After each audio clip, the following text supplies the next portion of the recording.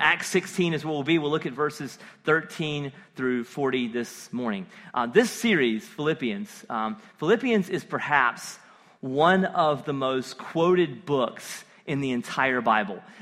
Philippians verses are always on coffee mugs and bumper stickers and Bible covers and tweets, and they're everywhere. And people will often, sadly, take them out of context. And so what we often get is sound bites of the book of Philippians. But I want to tell you that within context and understanding what the book really means, man, there is some great, beautiful, glorious, rich theological truths that are life-changing in this book. And so my goal in this as we move forward is that we would see what Paul was really after when he wrote this book to a really precious people to him. And that idea is this, that living for Christ, truly living for Christ, will bring you more joy than anything else. Truly living for Christ will bring you more joy than anything else. This book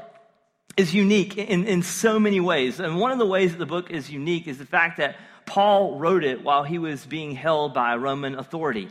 Some people believe that Paul was actually in prison when he wrote that. That's not exactly the case. He was actually on something like house arrest. And house arrest for this culture is not like house arrest in our culture, where house arrest for us means, we get like a GPS bracelet on our ankle, but we can still like do things like, go out to restaurants and go to Disney World if we want, and we just have the curfew or something like that. It's not like that in Philippi. In fact, house arrest meant that Paul would have been chained to a prison guard, and he was chained to a prison guard because he would not stop preaching the gospel. And they finally caught up to Paul after all these years of faithful gospel ministry, and he's chained to a prison guard 24 hours a day. And you think about that. As these guards are chained to him, they're switching shifts. They're all hearing the gospel from Paul. And also think about just how weird that is, right? I'm an introvert. This would be my worst nightmare. Having someone chained to me. You can't eat. You can't sleep. You can't go to the restroom. Someone is chained to you all day long. And so as he's chained to this prison guard, and every prison guard, this would be during the time of Nero, which hated Christianity and wanted to destroy the church, was a major threat to the church. And so he's chained to this prison guard, and each prison guard has a 4-hour shift. And as they have a 4-hour shift, Paul is just consistently sharing the gospel to them. And then later, and we'll see this even in Philippians, that many of these prison guards become believers because Paul is chained to them. I would hate, if I was a non-believer, to be chained to Paul, right? And so as he's chained to this prison guard, he begins to say, how can I creatively share the gospel? How can I continue to make an impact? Because Paul wasn't clearly as mobile as he was before. And so what Paul does is he begins to write. And he begins to write to some of his closest and dearest friends. And who he begins to write to is really the church of Philippi.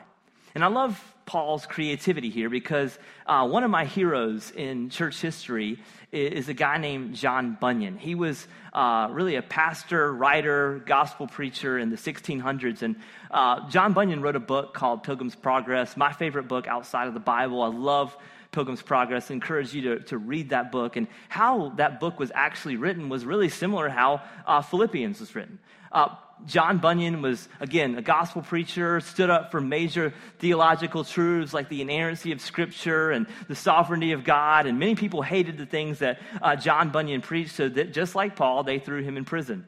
And John Bunyan, as he's in prison, he would get a chance to walk out into the courtyard on recess as a prisoner, and he would go out into the courtyard. As in the prison courtyard, he would begin to preach, and so people would hear him all around the prison walls, and they would come to the prison walls to hear John Bunyan preach the gospel, and crowds of people would gather around the prison wall as John Bunyan would preach the gospel over the prison walls. And then they began to not allow John Bunyan to have recess anymore. So they begin to say, okay, you got to stay in your prison cell. And then as he's in his prison cell, he's sharing the gospel with his fellow prisoners. And then they hate that too. Man, we got to put this guy in solitary confinement. And so they put John Bunyan in solitary where he can have no contact with anybody, but they made one mistake. They gave him a Bible. They allowed him to have Fox's Book of Martyrs, which I think is another great book that everyone should have. It's a story about different people and how they've died for the faith. And they allow him to write, which is a huge mistake. So what does he do? Well, he writes Pilgrim's Progress. And he writes Pilgrim's Progress, which is really an allegorical story of how the gospel can change a person's life and how you can be free from the burden of sin through the cross of Jesus Christ.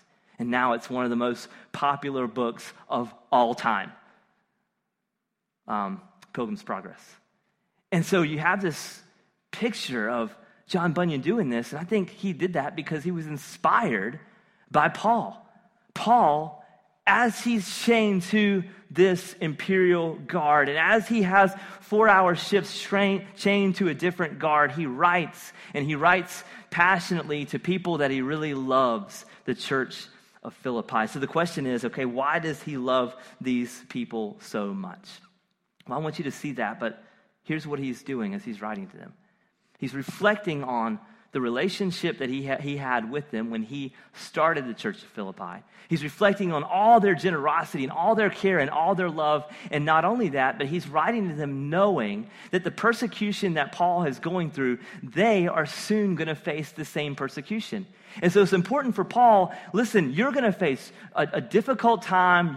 People are going to tell you that Christ is not true and the gospel's not real. And so what he wants them to do more than anything is to just have joy in Christ and to treasure Christ above everything else.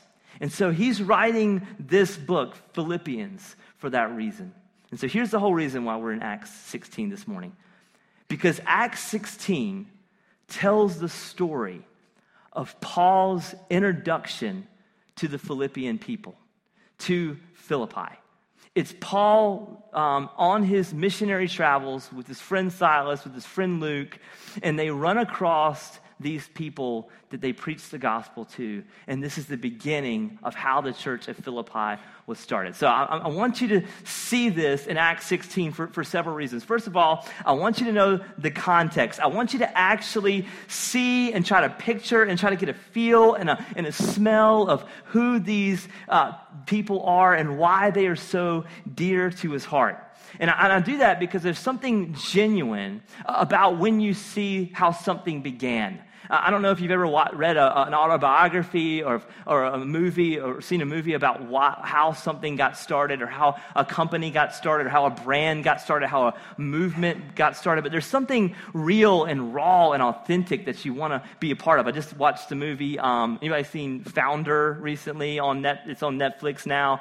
It's kind of one of those movies like, okay, you're done watching The Office for the 10th time and you're like, what's a movie? Okay, that keeps popping up as a recommendation, so I guess I'll watch that. And so I watched it, and it's the beginning of how, it's how McDonald's got started. And so there's something there that you're kind of drawn to the story, and as you see the golden arches now, you not only think about something that you shouldn't eat, but you start thinking about the story, and you're drawn into the story. And so this is why I want you to see how the church of Philippi began, because I want you to be drawn into the story. I want you to see when Paul's telling a people to have joy in Christ, this is who he's talking to. But not only that, and more importantly, this is what I want you to see this morning. I want you to see is that Paul, as he preaches the gospel to these people, the kind of people that God uses to build his church. And I think as we see this morning, as we get a picture of all that God's doing, my hope is that you're going to be surprised and shocked. Because what you're going to find is that as God builds his church, he doesn't need the smartest people. He doesn't need the most talented people. He doesn't need even the most spiritual people. Rather, my hope is that you'll see this. That what God does when he builds a church is he calls ordinary people and he transforms them through the gospel, and they end up doing extraordinary things for the kingdom. And so we're going to look at 3 different characters here in Acts 16 of how God built his church in Philippi And we're going to hopefully identify with some of these characters, and hopefully we'll leave here as a more united body of believers ready to do God's work. So, Acts 16, y'all ready? We good? Wow, okay. Can I say go Pirates again? Would that get you back? Okay. Yeah, there he is. Thank you. Acts 16, 11. We'll start there.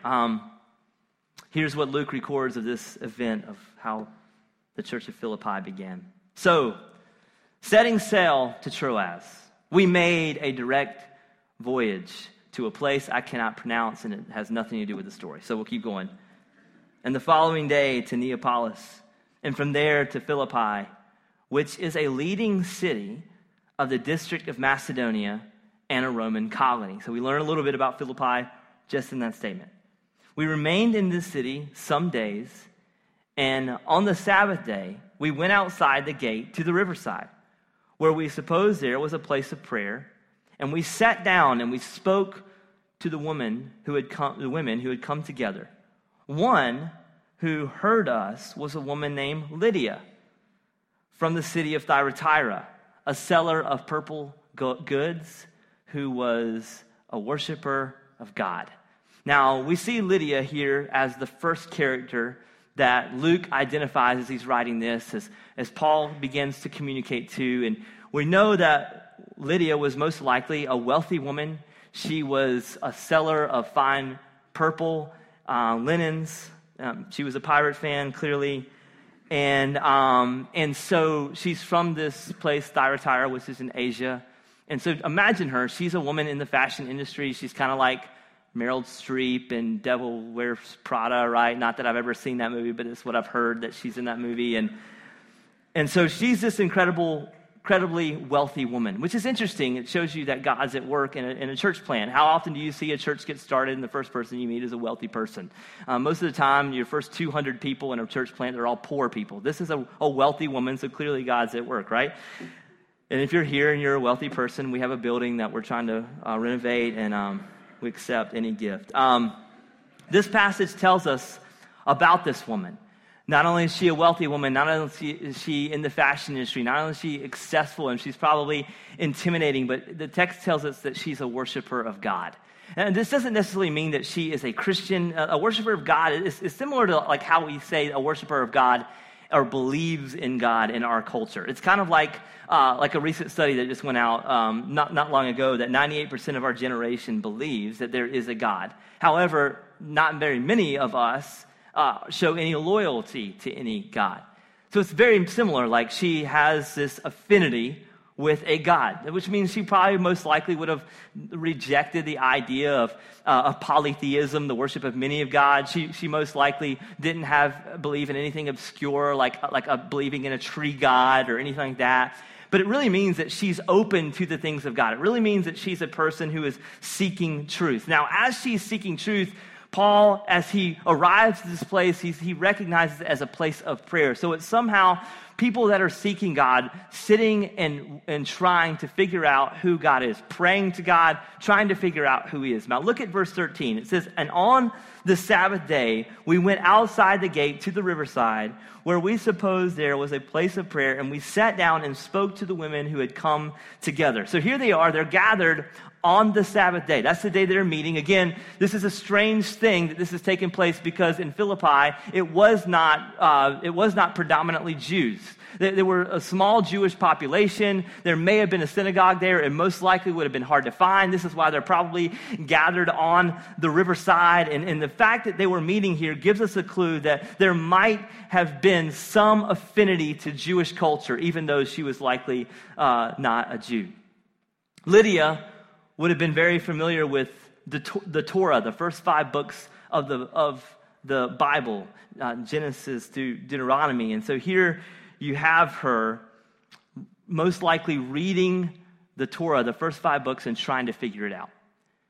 And she most likely got to a point where she realized, I can't do this. I can't obey these laws that God has in place. I can't accomplish all these things that God is telling me I must do. So most likely these ladies, as they're sitting there, they're speculating. How do we have this relationship with God? We need a redeemer.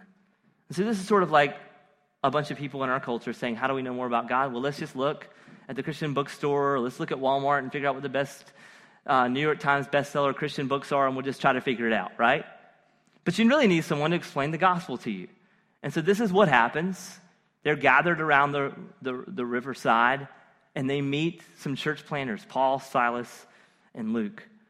And as this happens, I want you to see something miraculous takes place. Acts 16, verse 14. It says, second part, the Lord opened her heart to pay attention to what was said by Paul.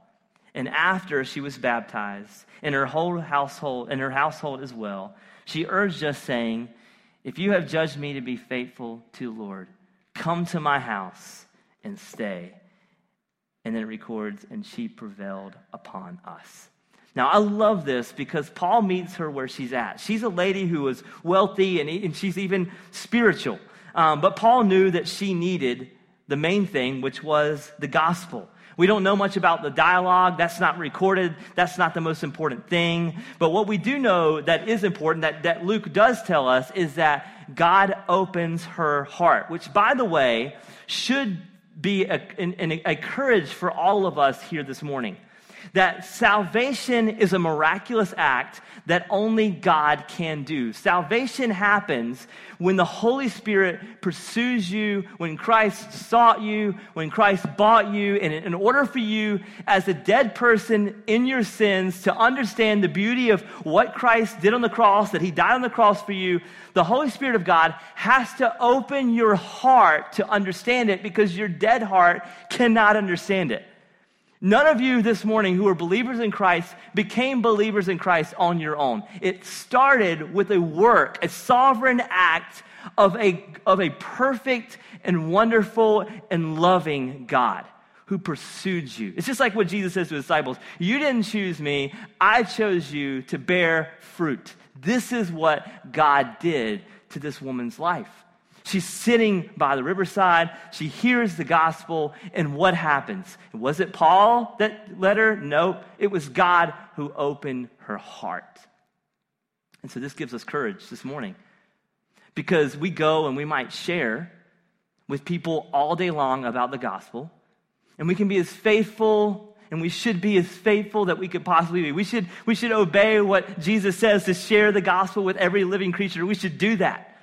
But as we do that, we are going to receive tremendous obstacles. But there is no obstacles that God cannot break. And that's what we see with Lydia. And that's what we see every single day. Some of you might share the gospel with people that maybe they have an obstacle. Man, they are just extremely intellectual and extremely skeptical of any type of faith. But if God opens their heart, they will receive the gospel. Maybe some of you have shared the gospel with people who have been hurt by the church, maybe been abused, maybe some hardships have happened. They just can't trust God. But listen, if you share the gospel with them and be faithful, allow God to open their heart, he will. And then maybe some of you, man, you're trying to share the gospel and someone is just in deep-rooted sin. And they just seem hopeless. There's just no way they're going to get out of that sin. Let me tell you, if you preach the gospel to them, God can open their heart and God can change them. And we don't have a formula of how God opens people's hearts. He just does it in his sovereign will because he's good.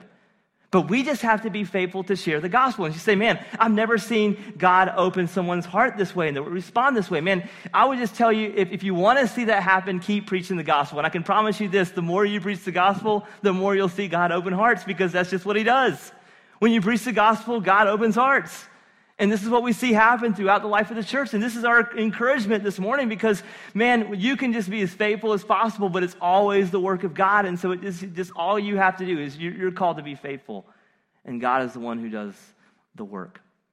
So that should encourage us this morning. It encouraged Paul and it encouraged Lydia, because it changed her life, because that is how she became a believer. And after she was a believer, what does it say? She was baptized, which, by the way, if you're a believer in Christ, you should make the same step that Lydia makes. And we should make the same step. We'll even see a Philippian jailer later on the text. He makes the same step of obedience, because it's saying what Christ has done to me matters, and I want to display it to the world. And that's how we know that Lydia was legit in her belief of the gospel. Not only that, but she went and told her household, and her whole household was saved. We don't know exactly what entailed of a household. It doesn't mean that her husband and her children, we don't know that exactly, but it could mean her friends, it could mean her uncle, it could mean her granddad or her grandma, but a bunch of people got saved. That's the point. Let me show you what happens next. Now, we don't know how many days happens between Lydia's conversion and the next thing that takes place, but remember, all of this is happening in Philippi. Look at verse 16. And as we were going to the place of prayer, we were met by a slave girl who had the spirit of divination and brought her owners much gain by fortune telling. She followed Paul and us, crying out, "These men are servants of the Most High, who proclaim to you the way of salvation." And then the text says, and it's interesting, she kept doing this for many days. She's annoying. And then Paul, and this is what it says, having become greatly annoyed, turned aside and said to the spirit, "I command you in the name of Jesus Christ to come out of her." And it came out that very hour. So this is what happens. This slave girl is the next person that we see Paul and Silas be in contact with. And what happens is she's completely opposite of Lydia. Lydia was a woman who was well established. She was wealthy. She was intellectual. She was a seeker of God. The slave girl was poor. She was crazy. She didn't have an honest living. She was spiritually oppressed. Nothing alike, but they all have the same need. They all need to be healed by the gospel. But don't miss how this girl was impacted. For Lydia, Paul had a conversation to reach her heart and her mind, and he's literally asking questions about the scripture and debating truth. But what happens to the slave girl? Paul just goes right to the heart of the matter. She's oppressed or possessed by an evil spirit that needs to leave. And we don't know what happens to this girl. We don't know if she becomes a believer. We don't know if she gets baptized. We don't know if she joins a church. The text doesn't show us. But again, this is just showing you the power of God's work. And it just also shows you that none of us are beyond being saved. None of us are beyond being healed by the work of God. And I tell you that this morning, friends, as a plea for you. Because some of you are here maybe this morning, and you're so busy trying to hide your sin because you think that, man, if I confess my sin, no one can handle it. The stuff I'm going to is just so deep, it's too dark. No one will understand it. No one will resonate it. No one will accept me. Everyone will reject me. Maybe you even think God's that way. Maybe you think, man, if I come clean with this sin, if I bring this sin out, God will reject me. Not that he already knows, by the way. But maybe you try to hide that from God. Maybe you try to do good works to overcompensate for the stuff that's in your life, thinking that that's what's going to appease God rather than surrendering to the Lord. But look what's happening with this slave girl. Everything's just out in the open. But there's something that's kind of beautiful about that, because there's healing there in the openness. It's not hidden in the dark. And her need is very clear. But what happens? God meets her where she is. The demon is cast out. And so for this girl, all of her baggage was out in the open, but that's how she was healed. So you have these two contrasting people, Lydia and the slave girl, and they all have the same need. They all need to be healed by the Redeemer. Now you think that Paul and Silas' life would have been easier after getting rid of the crazy girl that's following them around and yelling them at all day. Certainly life's going to be easier now, but it actually gets worse. Look at what happens in verse 19. But when her owners saw their hope of gain was gone, they seized Paul and Silas and dragged them into the marketplace before the rulers. And when they had brought them to the magistrates, they said, "These men are Jews. They are disturbing our city. They advocate customs that are not lawful for us as Romans to accept or practice." The crowd joined in attacking them, and the magistrates tore the garments off of them and gave them orders to beat them with rods. And when they had inflicted many blows upon them, they threw them into prison, ordering the jailer to keep them safely. Having received this order, he put them in the inner prison and fastening their feet in the stocks. Now, here's what I want you to see. Paul and Silas, faithful to the gospel. This slave girl's healed.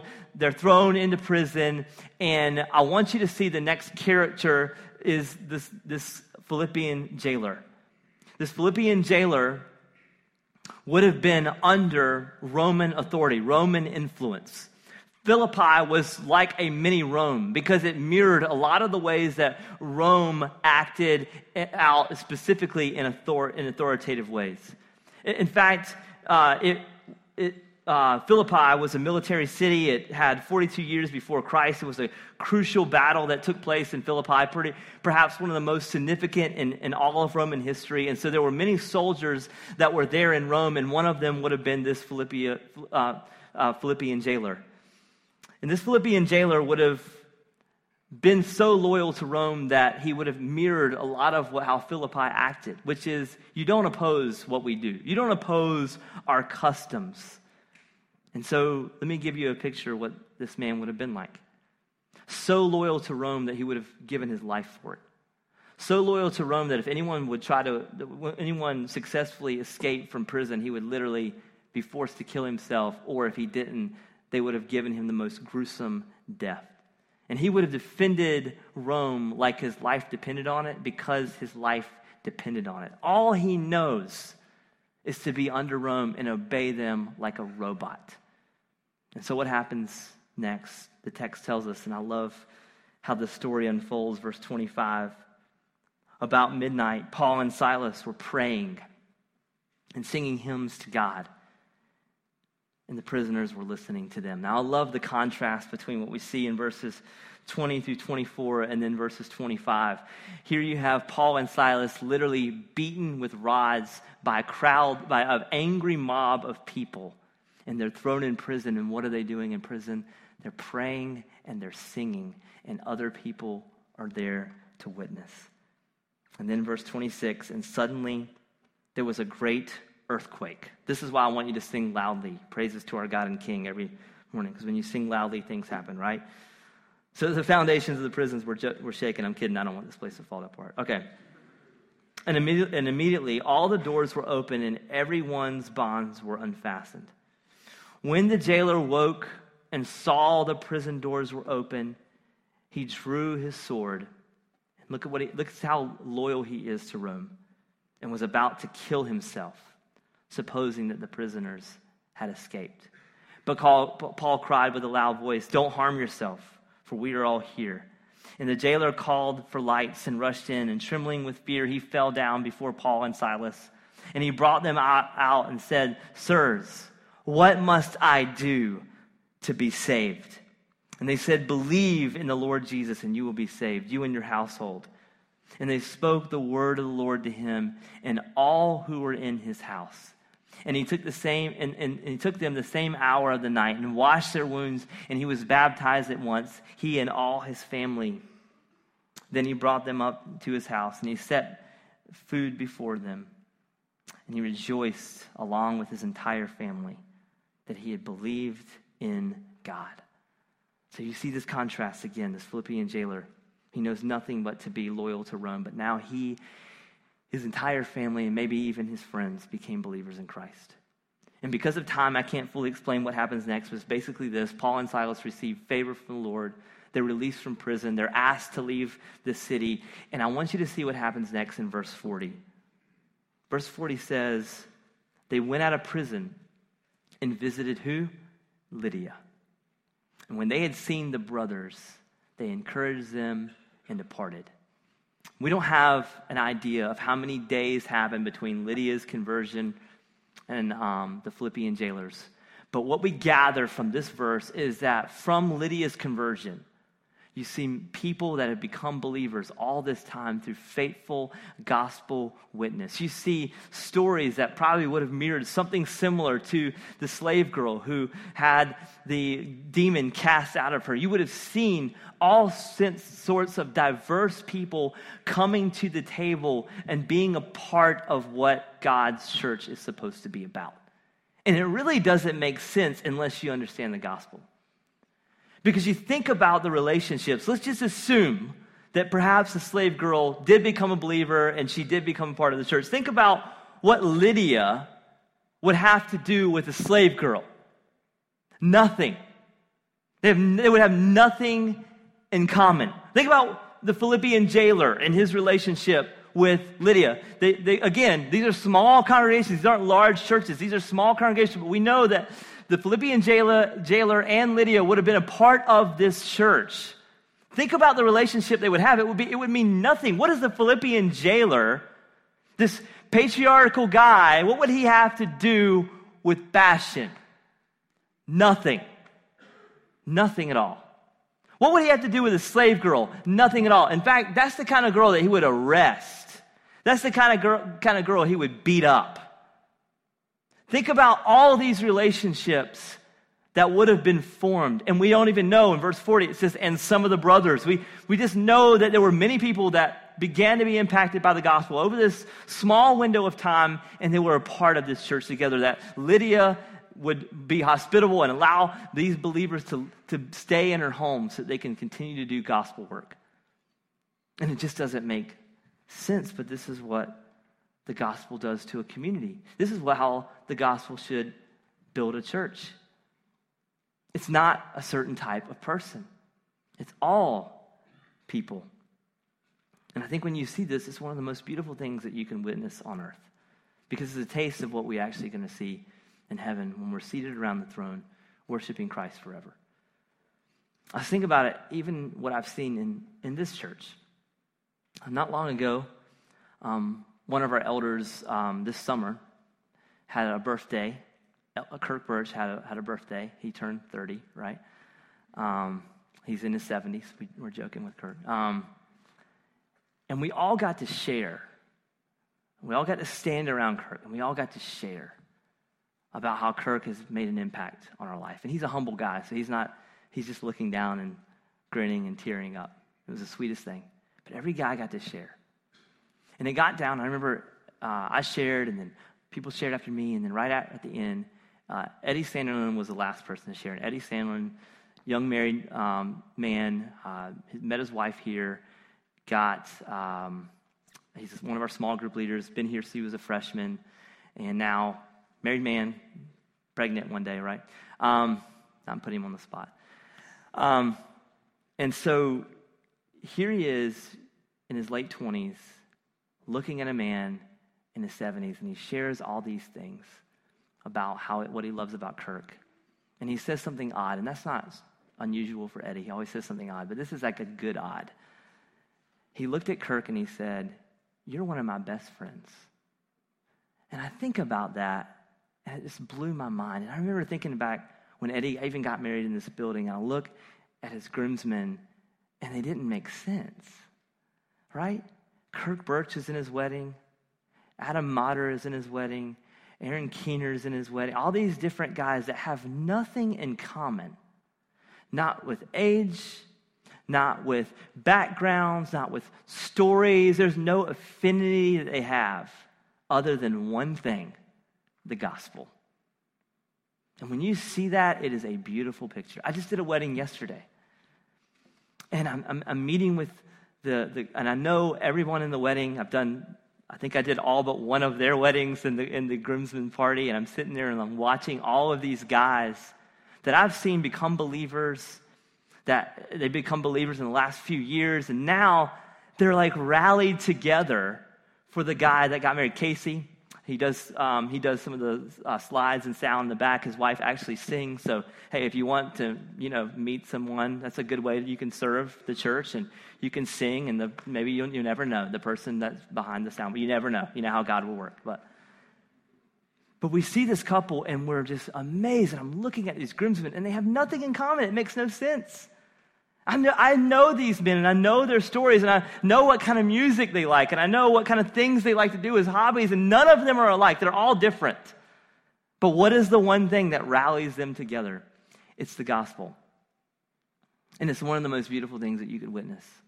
And when you look at these dudes and they walk out and to be a part of that wedding, they're the most ragtag group of guys you ever see.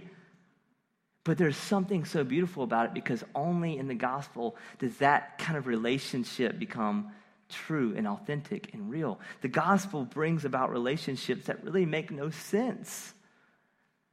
And so there's a few things I want you to have in this text. There's a few things I want you to see I want you just to think about for a moment. These are the people that Paul is talking to, this diverse group of people that make no sense. That's why they're so dear to his heart. That's why he writes this letter. And 11 years later, he writes to these people. Think about it. You're chained to someone. An imperial guard all day long, 24/7. You think, who's the most dearest people that I could possibly think of? He thinks of it 11 years later. 11 years later, he can't keep up with them the same way we keep up with each other. Paul didn't have a phone. He didn't have text messaging. He doesn't have Marco Polo or Facebook. He can't talk to them in this way. How does he keep up with them? Because they're so dear to his heart, because they've had such an impact on his life, and he's had such an impact on their life. So as Paul's writing them, he's thinking of them in this way. And I want you to see this more than anything else this morning, that there's not a type of person that God chooses to use to build his church. It's any type of person. It's any kind of person. Male, female, slave nor free, Jew nor Greek, all people he calls to himself, and they can be a part of the body of Christ. And maybe you're sitting here this morning and you resonate with one of the people in the story. Maybe you feel like Lydia and say, okay, I'm the one who sort of has it all together. I'm the one who says, man, I've got to be the perfect one. I'm the one who's always had the A student. I'm the one who's kind of, professionally done all the things that I have to do, but you still feel lost. And I'm telling you, man, the gospel is for you. Christ is calling you. Perhaps you would plead with the Lord that in the same way God opened her heart, he would open your heart to receive the good news of the gospel.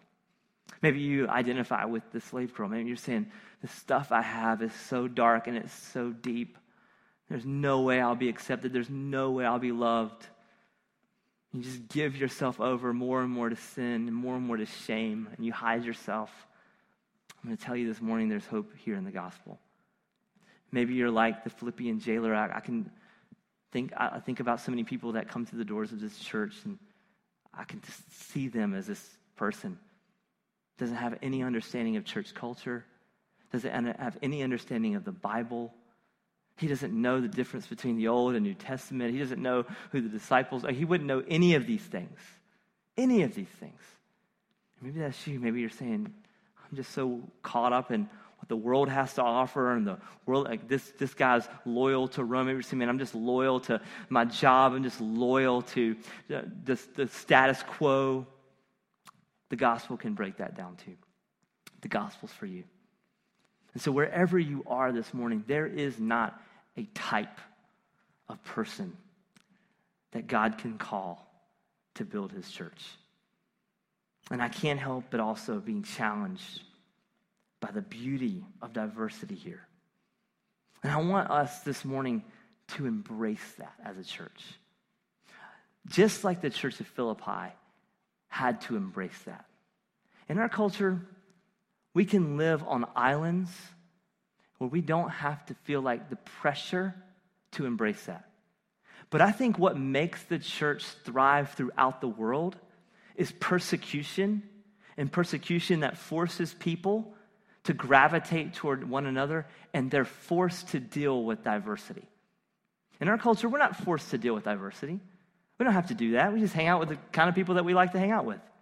Well, this person looks like me and talks like me and thinks like me. I want to gravitate toward that person. And how crazy is that, by the way?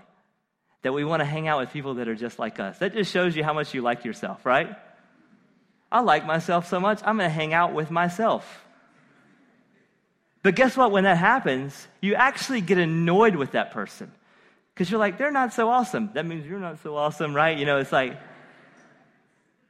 the closest people that I've ever been impacted by, that have grown with, have been people that have nothing in common with but the gospel. And so I'm going to encourage our church, man, embrace that diversity, embrace that challenge, embrace that. People of different ethnicities, embrace that. People that come from different backgrounds, embrace that.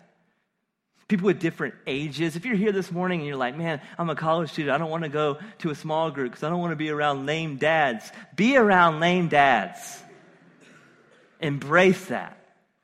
If you're a lame dad like me, be around college students. Embrace that. If you're an empty nester, be around young families. Embrace that. Look at how the church started. Look at what God did to build his church in Philippi. He wants to do it all around the world, and he's doing it all around the world.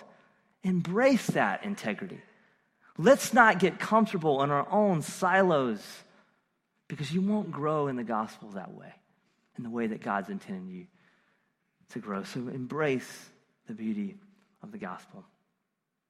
This morning, if you want to be encouraged, if you want to be built up and loved, if you want to be challenged, if you want to be better equipped for the gospel, you have to begin by seeing yourself as a person that God can use to build his church. Seeing yourself as a person that God can use to make an impact on others so that the world might see the gospel. That's my hope, Integrity Church. That's the hope of our elders here. We want to see a church like that. Don't you want to see a church like that, Integrity Church? Do you want to see that happen here? Good. Well, let's pray.